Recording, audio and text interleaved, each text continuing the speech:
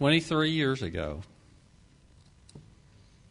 I preached from the text that we're going to start this morning getting into. And as I look around the room, there are a few people here that were there at that time.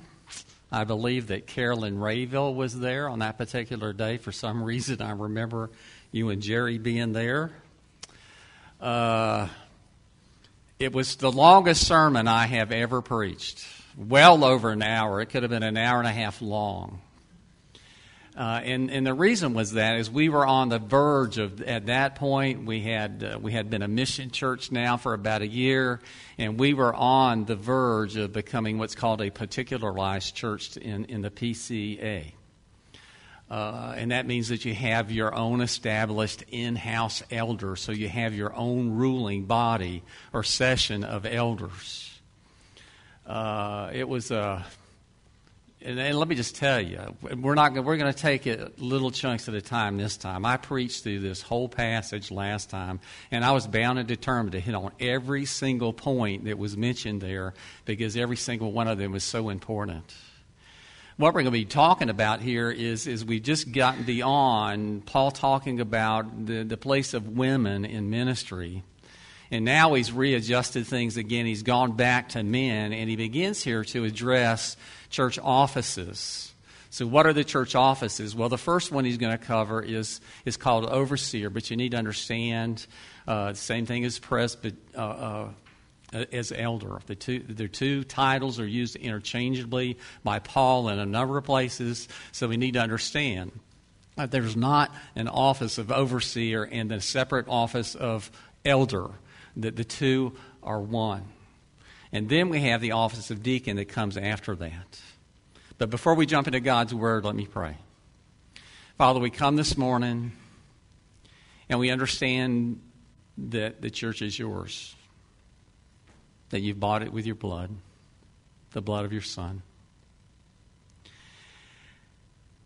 And so, Lord, we come this morning just humbled by the truth that we are included even as just a little part of that. And we pray, Lord, we know, Lord, that the church is very, very precious to you, obviously. There's no doubt about it. We can't doubt it for one moment.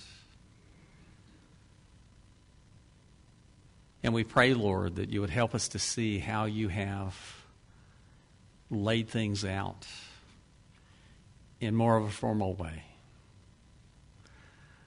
But Father, pray that we would just be mindful of all the things that we studied in 1 Timothy up till now. And pray, Lord, that as we go through these verses that we would take what we've learned and we would apply it, bring it together, make more sense out of it than it would otherwise. And again, Lord, we know that we can't do this apart from you. So we pray, Lord, that you would stir your Spirit within us, that we would hear with our physical ears, Lord, but we would hear also, even more importantly, with our spiritual ears. And then what you have to say to us, Lord, would settle in our hearts. Because, Father, we understand that head knowledge is important, but it can't stay there. It has to settle in our heart for it to have the kind of meaning for us that we need for it to have. So we give this time to you and pray, Lord, that you would use it to your own glory. And at the same time, Lord, that it would be a means by which you would feed us, that we would be better able, better prepared to serve you, Father, in whatever capacity you call each one of us to, whether that be as church officers or as one of the laity. We know, Lord, that we're all called to serve you. You're the master. We are your servants. And Lord, pray that every day you would incline our hearts to remember that, and that we would be about our Father's business with every passing day. In Jesus we pray. Amen. Chapter 3 is where we're starting in 1 Timothy.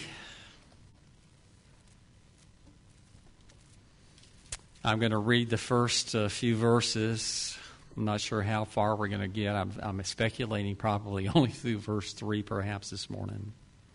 But as we begin this, I want to just challenge you with the idea. You may be sitting here thinking, this really doesn't have anything to do with me. I can't see myself as ever being a church officer, either an elder or a deacon or anything along that capacity. But I just want to challenge you with the idea. Let me just say this. I think Presbyterians, I'm not going to tell you we've got absolutely everything right, but I really do believe that we've gotten church government right, that this is the way that it's supposed to be done. Unfortunately, it's a rare thing that you find a Presbyterian or elder-led form of government in churches today. Most churches have given up on this and gone off in other directions. But I really believe that Presbyterianism, this is an area that we have gotten right. This is God's will. This is God's purpose for the formation and the ruling that takes place within a church body. And one of the nice things about it is this, is God ultimately, but through you and through me, through every person in this room, you will have some input. You will have some say-so as to whether particular men are received into the office of elder as well as deacon. You have input. So we all need to understand these things. These things are important to every one of us. It is a trustworthy statement. If any man aspires to the office of overseer, it is a fine work he desires to do. An overseer, then, must be above reproach, the husband of one wife, temperate, prudent, respectable, hospitable, able to teach, not addicted to wine or pugnacious, but gentle, uncontentious, free from the love of money. He must be one who manages his own household well, keeping his children under control with all dignity. But if a man does not know how to manage his own household, how will he take care of the church of God? And not a new convert, lest he become conceited and fall into the condemnation incurred by the devil. And he must have a good reputation with those outside the church, so that he may not fall into reproach in the snare of the devil. It is a trustworthy statement. Literally, what it says here is as faithful is the word, or the word is faithful. You're going to see Paul use this 3 times in this little epistle. He's already done it once. He's using it now. We're going to see him use it again in chapter 4. But basically what he's saying to Timothy here is this, is I'm telling you the truth. You need to listen to what I'm saying. I'm telling you what is true. I'm telling you what God's will is. I'm telling you what God would have you believe and what God would have you practice. Just remember, back in the early part of the epistle, we learned that Paul was writing for a lot of reasons, but one of those was this, is that there were men in Ephesus where Paul had left Timothy who were teaching strange doctrines. So we need to understand that absolutely everything, every issue that Paul addresses in here at some point or another is related to that. In other words, there are issues in Ephesus as far as the form of church leadership. And Paul is telling Timothy that this is how things are supposed to be.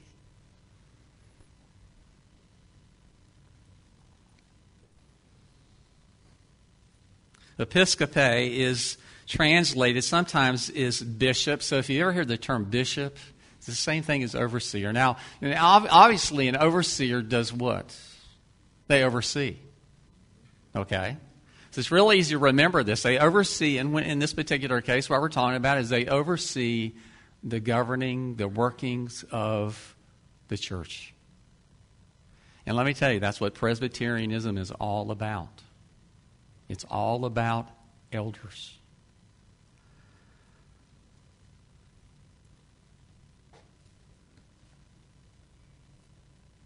If we are right in our Presbyterianism, There's absolutely no higher calling on the face of the planet for a man.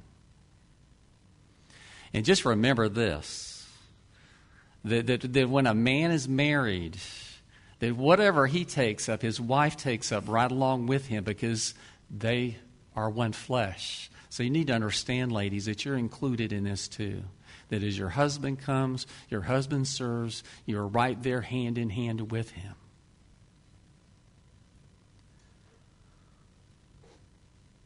Because it's such a high calling, it is something to never be entered into lightly. In other words, it takes a lot of testing of character, it takes a lot of testing of the heart. We can understand that there are all kinds of wrong reasons why a man might desire to become an elder in the church. Maybe he likes to be very popular with the congregation or just with people in general. Maybe he likes to be one of those people who has power and authority and gets to rule over other folks. In other words, there are wrong motives for this. But let me just say this, as Paul has written here, that if for the right motives, if the right motives are behind it, that it is something that is worthy of seeking. It's something that is worthy to be desired. It's a high calling, yes.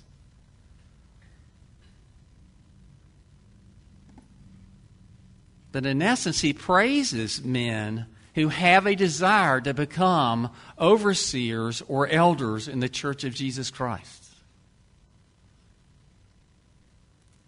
And above all, Paul knows what it means to be one, because he was not only an apostle, you could call Paul an elder as well.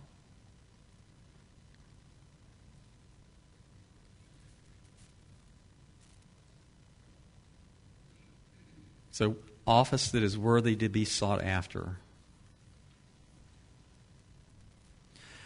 Now, some people might say this, well, that doesn't sound very humble to me. You know, so-and-so told me they want to be an elder, or, you know, I can just see this desire in this particular guy that he would love to serve as an elder. But that seems to me that takes away any sense of humility from him. And, you know, there's got to be some sense of humbleness and to desire something or want something. Really means you can't be humble in the process. But you need to understand that is not true. Otherwise, Paul would not say this. That there's a place for a man to say, I feel God's calling. I desire this office. Not for my own glory, not for my own benefit, but for God's glory and for the benefit of His church. I'm convinced that God is calling me to this. And I think that I can serve the church well. But let me just say this as well, that no man can make himself an elder. There are sometimes people I think have tried to do that. But you can't. This is the job of the church. This is where you guys come in.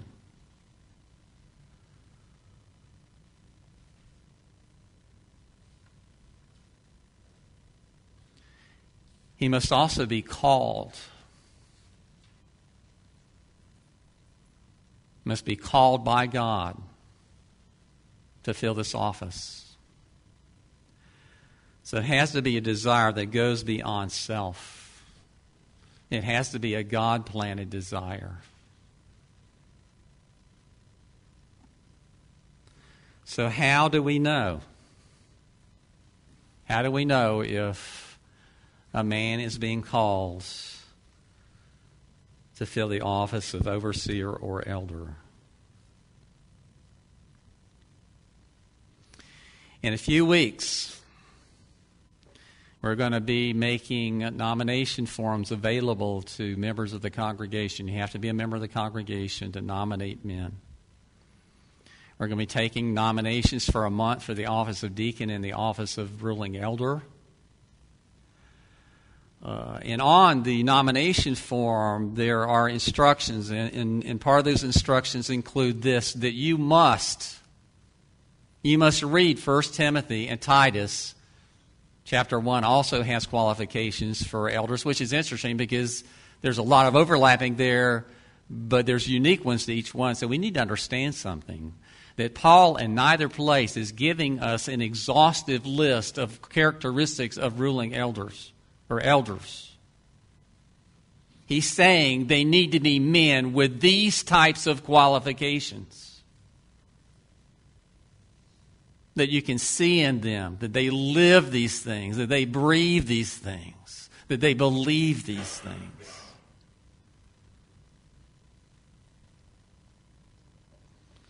I just want you to know that, because now that you can begin to contemplate and observe men that you feel led to nominate to those offices. Once they're nominated, they will go through what amounts to about a year of training with me. That includes Bible and also theology and then some practical things. That it goes on for a whole year, at least. It could be a little bit longer than that. Some people might say, well, that's overkill. Why do you take so much time? And we take so much time because we understand how important that this is, that by the mindset of the officers, thereby goes the church. I love the PCA for a lot of reasons, and one of those is this, is we have an expectation of our elders. And that is that they're knowledgeable men.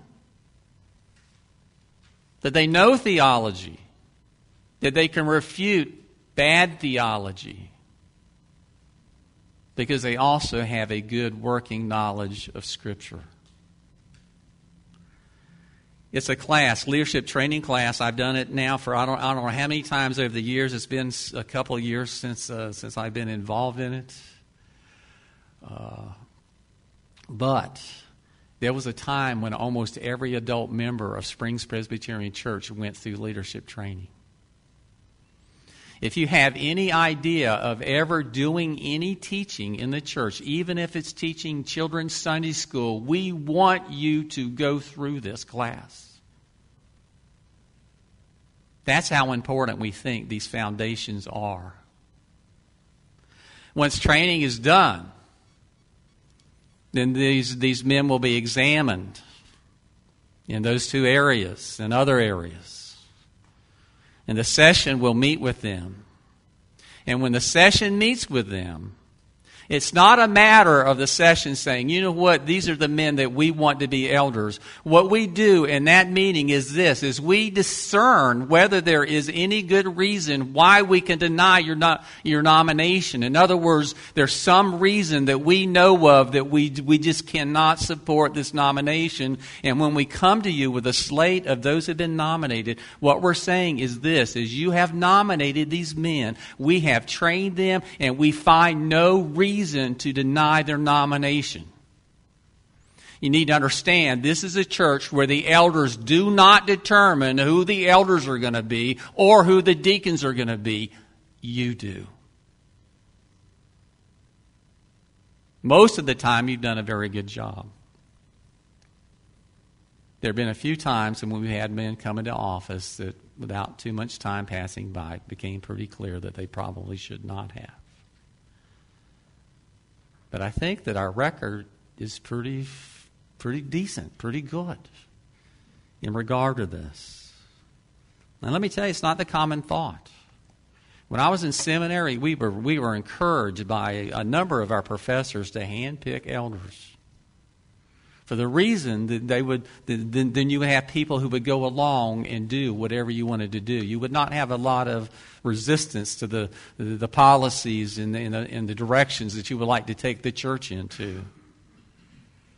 I had a guy a few years ago say to me he was planning a church, and he'd been planning that church for 4 years, and he had not even started the elder training for the first time. And I asked him why, and he told me, because I don't want elders, because then I can't do what I want to do. I tell you guys, that's an absolutely wrong mindset about all of this.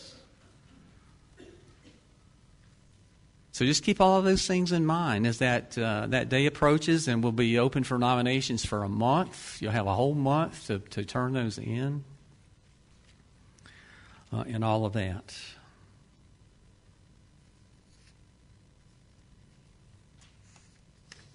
So what are you going to be doing over the next few weeks? Praying. You need to be praying. You need to be looking. You need to be thinking.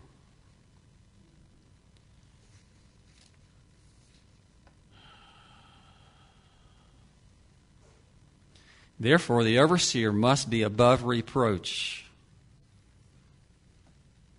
Now, when was the last time you used the word reproach in a sentence? I mean, it's one of those words that we all kind of know what it means, but I would imagine probably a lot of us have never used it one single time ever when we're having a conversation with anybody. So what does it mean to be above reproach? Well, we understand this, that none of these things can be true in an absolute sense because every man is a sinner yet. And so you're not going to see any of these things displayed in men perfectly. We all have the chinks in our armor. It's true of every single one of us. But what we're talking about here is a man who has, in a sense, an impeccable character against whom no charges of wrongdoing can be established. Man of good character. And when you think about that, you would think honesty, truthfulness, things along those lines.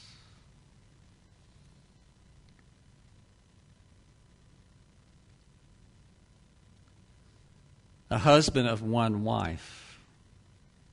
Notice here, it doesn't say a wife of one husband.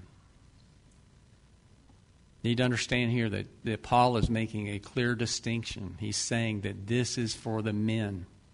These are men. Man of one wife. Now, there's been a lot of conversation over the years exactly what Paul means by a man of one wife.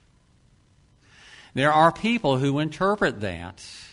There was a very popular pastor, you don't hear much about him anymore, a few years ago that I used to listen to, and I really loved most of what I heard from him. But then I heard him preach a sermon on this particular passage, and I never listened to another sermon he ever preached.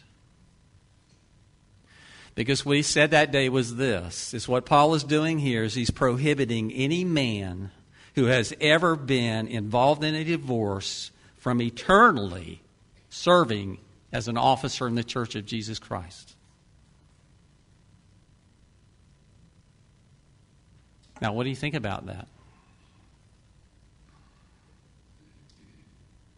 He made it in a sense of becoming the unforgivable sin. That if you've ever been divorced, period, and there was no ground given for circumstances about the situation at all.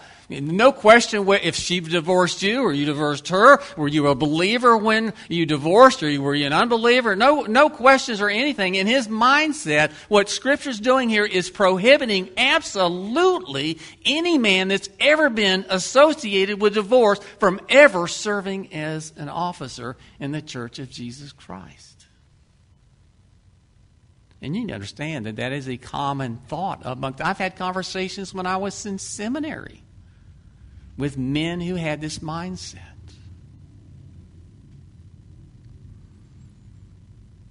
Circumstances matter.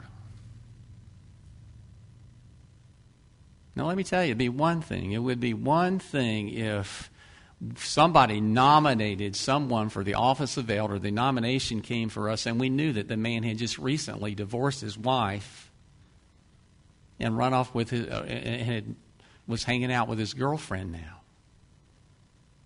You understand that we would never approve a nomination for someone that was living in that situation.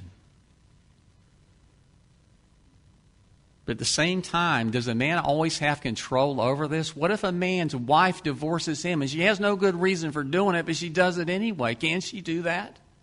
Is it his fault? Is he accountable for that? For all of eternity?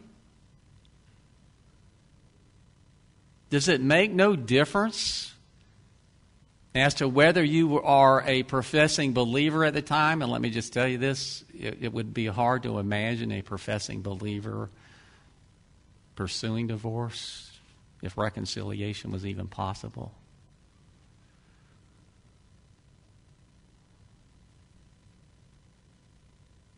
I say this because you need to understand this is something I really struggle with, because you're looking at a man who was divorced at one time. Most of you know that. It was a different lifetime. I was not a believer. I wasn't close to being a believer. And a lot of it was my fault.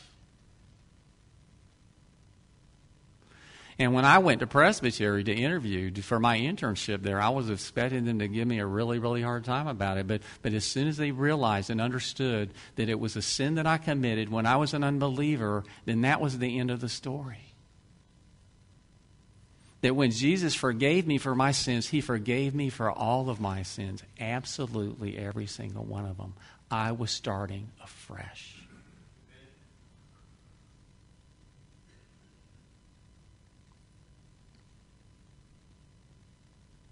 You need to understand that there have been a number of men that have served as elders in this church that at one time were divorced.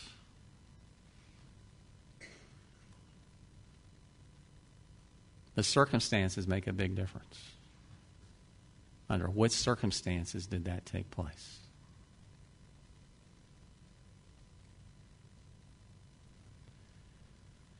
And I just want you to know that we are a denomination that is serious about applying things rightly.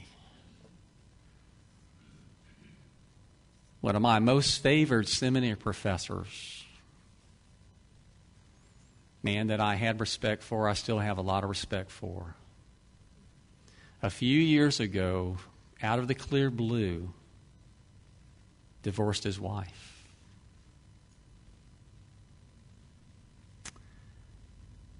And it was all investigated by our presbytery. And the committee doing the investigation came back, and they could not find any evidence. In other words, it would have been one thing if she was involved in an adulterous affair or something along those lines, but there was no evidence at all of anything like that happening. And he divorced her anyway. He was defrocked. He lost his PCA ordination. So you just need to understand that we're a denomination that's serious about this stuff, but we know and understand that circumstances make a difference. When we look at rules and laws and regulations as being black and white, what we've done is we've just turned Christianity again into just another form of work salvation. You need to understand that. We're just legalists. By the way, there is a Greek word that is normally translated as divorce, apoluo, and it's not what Paul used. Paul doesn't use it here. It seems far more likely that what Paul is talking about here is polygamy, which was a very common practice in the days of Paul. Men having more than one wife. It's not something really that has become much of an issue in the U.S. yet, but the way things are going, would it be too far-fetched to imagine that in not so many years that we would be struggling with things like legalizing polygamy in the U.S.? That's certainly a possibility, the way that things are going today. But there are places in the world where polygamy is still commonly practiced, and Uganda is one of them. And even though you and I don't have to deal with it, the missionaries that go to Uganda and places like that, they have to deal with it because they're going out, they're preaching the gospel of Jesus Christ, and men are coming to faith in Jesus, and then you find out these men have 6 wives. So what are you supposed to do? Pick the best one and just kick the other 5 out? Would that be the Christian thing to do? I mean, there's biblical basis for doing that. You know, you're supposed to have one wife. But what they would say to him is this, is you can have only one wife. But when you're driving down the road in Uganda, you can always tell how many wives a man has because he has a hut for every one of them. So if you see a little group of 4 huts and there's a katubi, a place where they cook, in the middle, then you know he has 4 wives. But you can only have one wife. But does that mean you take those other 3 women and just throw them out and not provide for them or take care of them or anything like that? Do you think that's what the missionaries were telling them? You just have to cut all the other 3 off, forget about them completely. If you had any kids with them, they go with her and this, that, and the other. Now, can you imagine being a missionary having to deal with circumstances like that?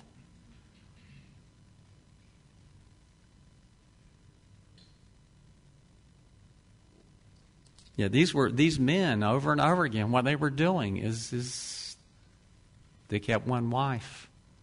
They continued to care for the other ones in a platonic kind of relationship.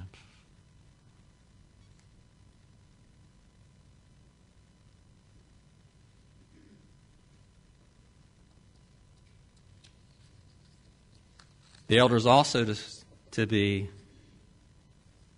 temperate or sober. Not someone that is prone to excesses. Some things that come to mind is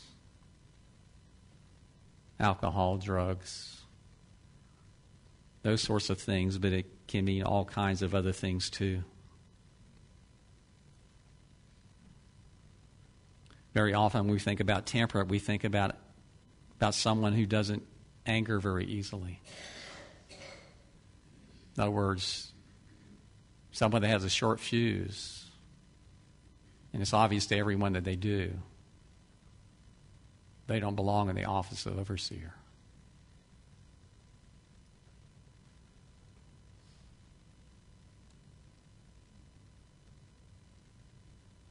One who is prudent or self-controlled, sensible and sound in judgment. Let me just say this. I've known a number of men over the years. There's one person that comes to mind that some of you would know that was extremely knowledgeable. Very knowledgeable in Bible, very knowledgeable in theology, in all of that, but you would not describe him as a temperate man at all. He was driven sometimes by uncontrolled anger.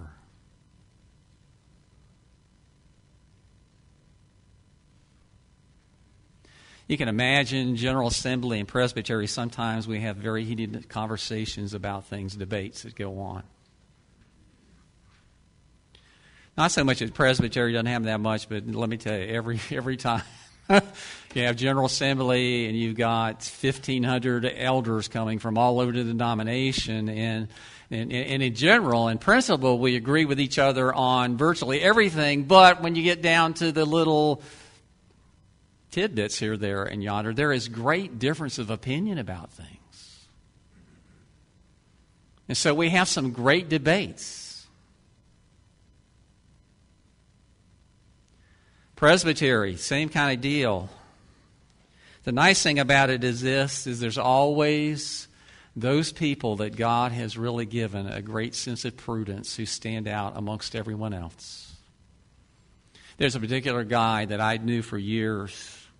He planted the PCA church in Orlando, North Orlando, out toward Ocala Springs, that area. Orangewood, if you know anything about it. He suffered from post-polio. His name was Chuck Green. He died just recently, just a few months ago. But when I think about prudence, as far as I'm concerned, Chuck Green was a picture of prudence. Because we would have these debates going on, and he served as our moderator quite a bit. He was very well thought of in our presbytery. But Chuck was one of those people, he spoke when he needed to speak, and when he didn't need to speak, he kept to himself. And we'd have these conversations going on, and somebody would be saying this, and someone else would be totally opposed to that, back and forth and back and forth and back and forth and back and forth. And it'd go on for a while, and then finally someone would get wise, and they'd look at Chuck Green, and they'd say, "Chuck, what do you think?" And then Chuck would just say a few words, and he would bring it all to where it needed to be from the very beginning. And let me tell you, we sorely miss Chuck Green at Presbytery. I mean, if you ever met him, he's one of those very, very special people that, he suffered through a great deal in his life. And by the time he passed away, he was no longer really able to walk at all and all of that. But such a sweet, gentle-spirited person you have never met in your lifetime.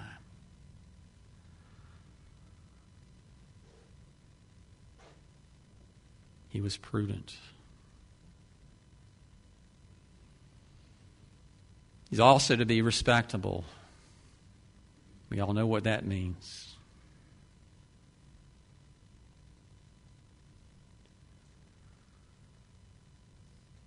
Remember the days when kids used to always address older people as sir or miss, yes sir, no ma'am. Remember those days? How often do you hear that sort of thing going on anymore?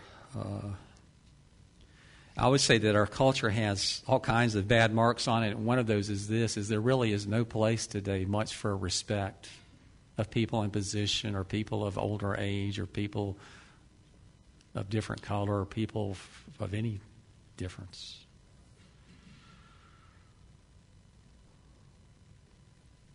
This elder person would have to be respectable not only to those who have authority over them, but those who are below them in authority. Not only men, but respectable to women and even to children. Part of their character. Yes, Larry. Well, I think you'll learn a lot of respect if you serve. That's true. That is true. Unfortunately, there are a lot of us who have never done that. But I grew up in the Deep South. In the Deep South, you learn to respect people. Either the easy way or the hard way. And with me, it was the very hard way. So, also has to be hospitable. In other words, if you're thinking about nominating someone for office, one of the people you should be thinking about this: are people welcome in their home? Do you see that actually take place? Is their home a welcoming place for other people?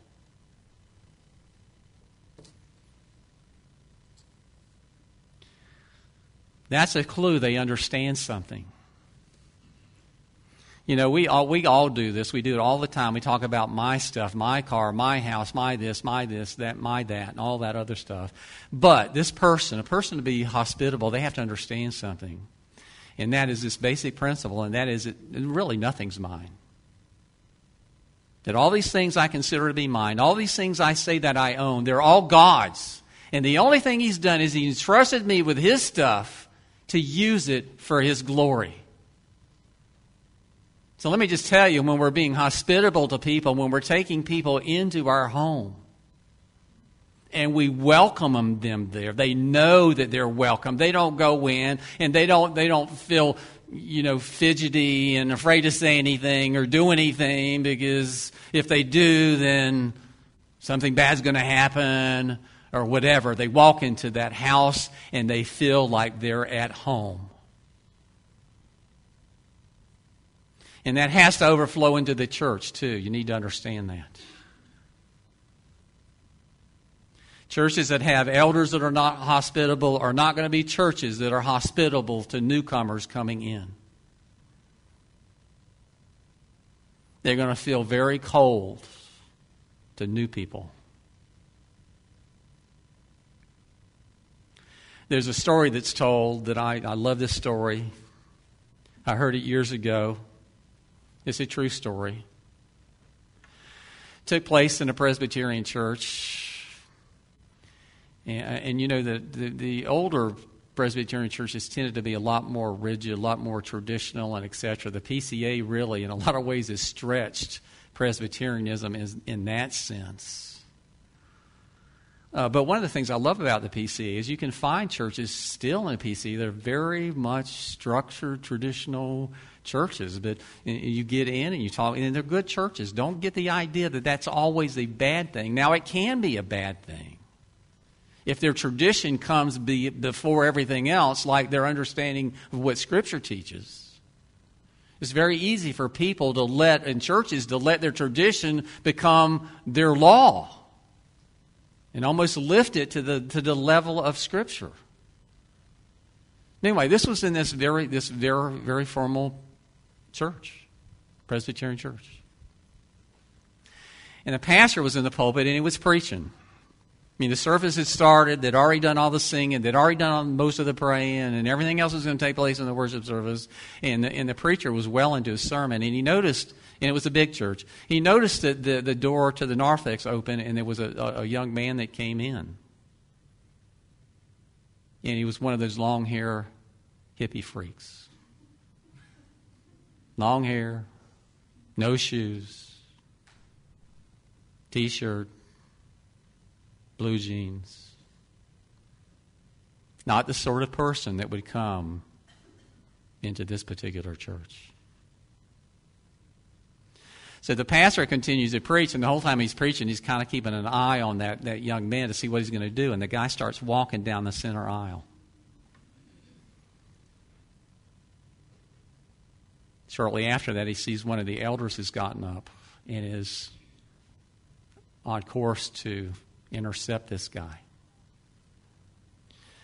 And the pastor's wondering, as he's preaching, what in the world is going to take place when he gets there. And what his expectation was this elder was going to escort him out of the church because he was not dressed properly, or because he didn't have the right decorum, or he was late coming in, or this, that, or the other. He was, in a sense, terrified of what might happen. But the young man continued on down the aisle. He got down and sat down on the floor right in front of the pulpit. And he continued. He'd been listening to what the preacher was saying all along, and continuing to listen to the sermon, very attentive to every word the pastor was saying. And this elder keeps coming down the aisle.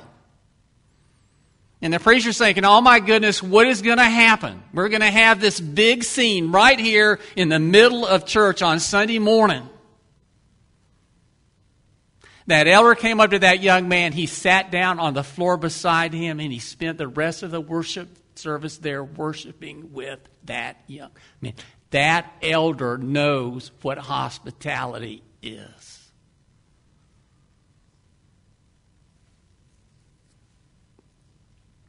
Sometimes I wonder if anyone and everyone that appeared at that door would be welcome here.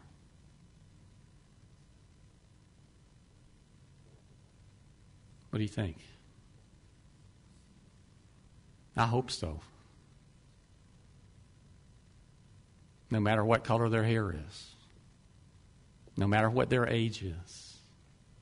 No matter what their background is, no matter what color their skin is, no matter if they're from some foreign country or this, that, or the other, every one of us desperately needs Jesus Christ just as much as everyone else does. And that's what we're all about.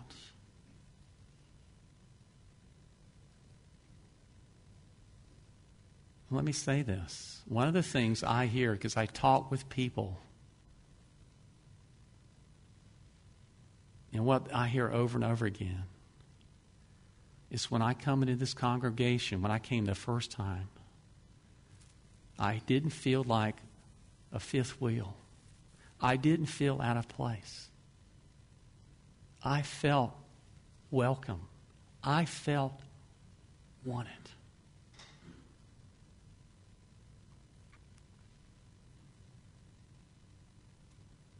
Let me tell you guys, as a pastor, I don't think there could be a greater compliment than that.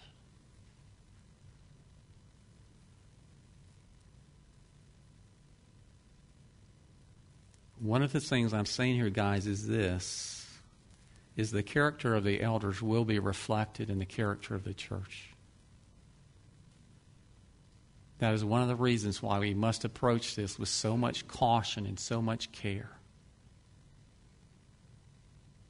Because the elders make decisions all the time that have an impact upon all kinds of aspects of church life.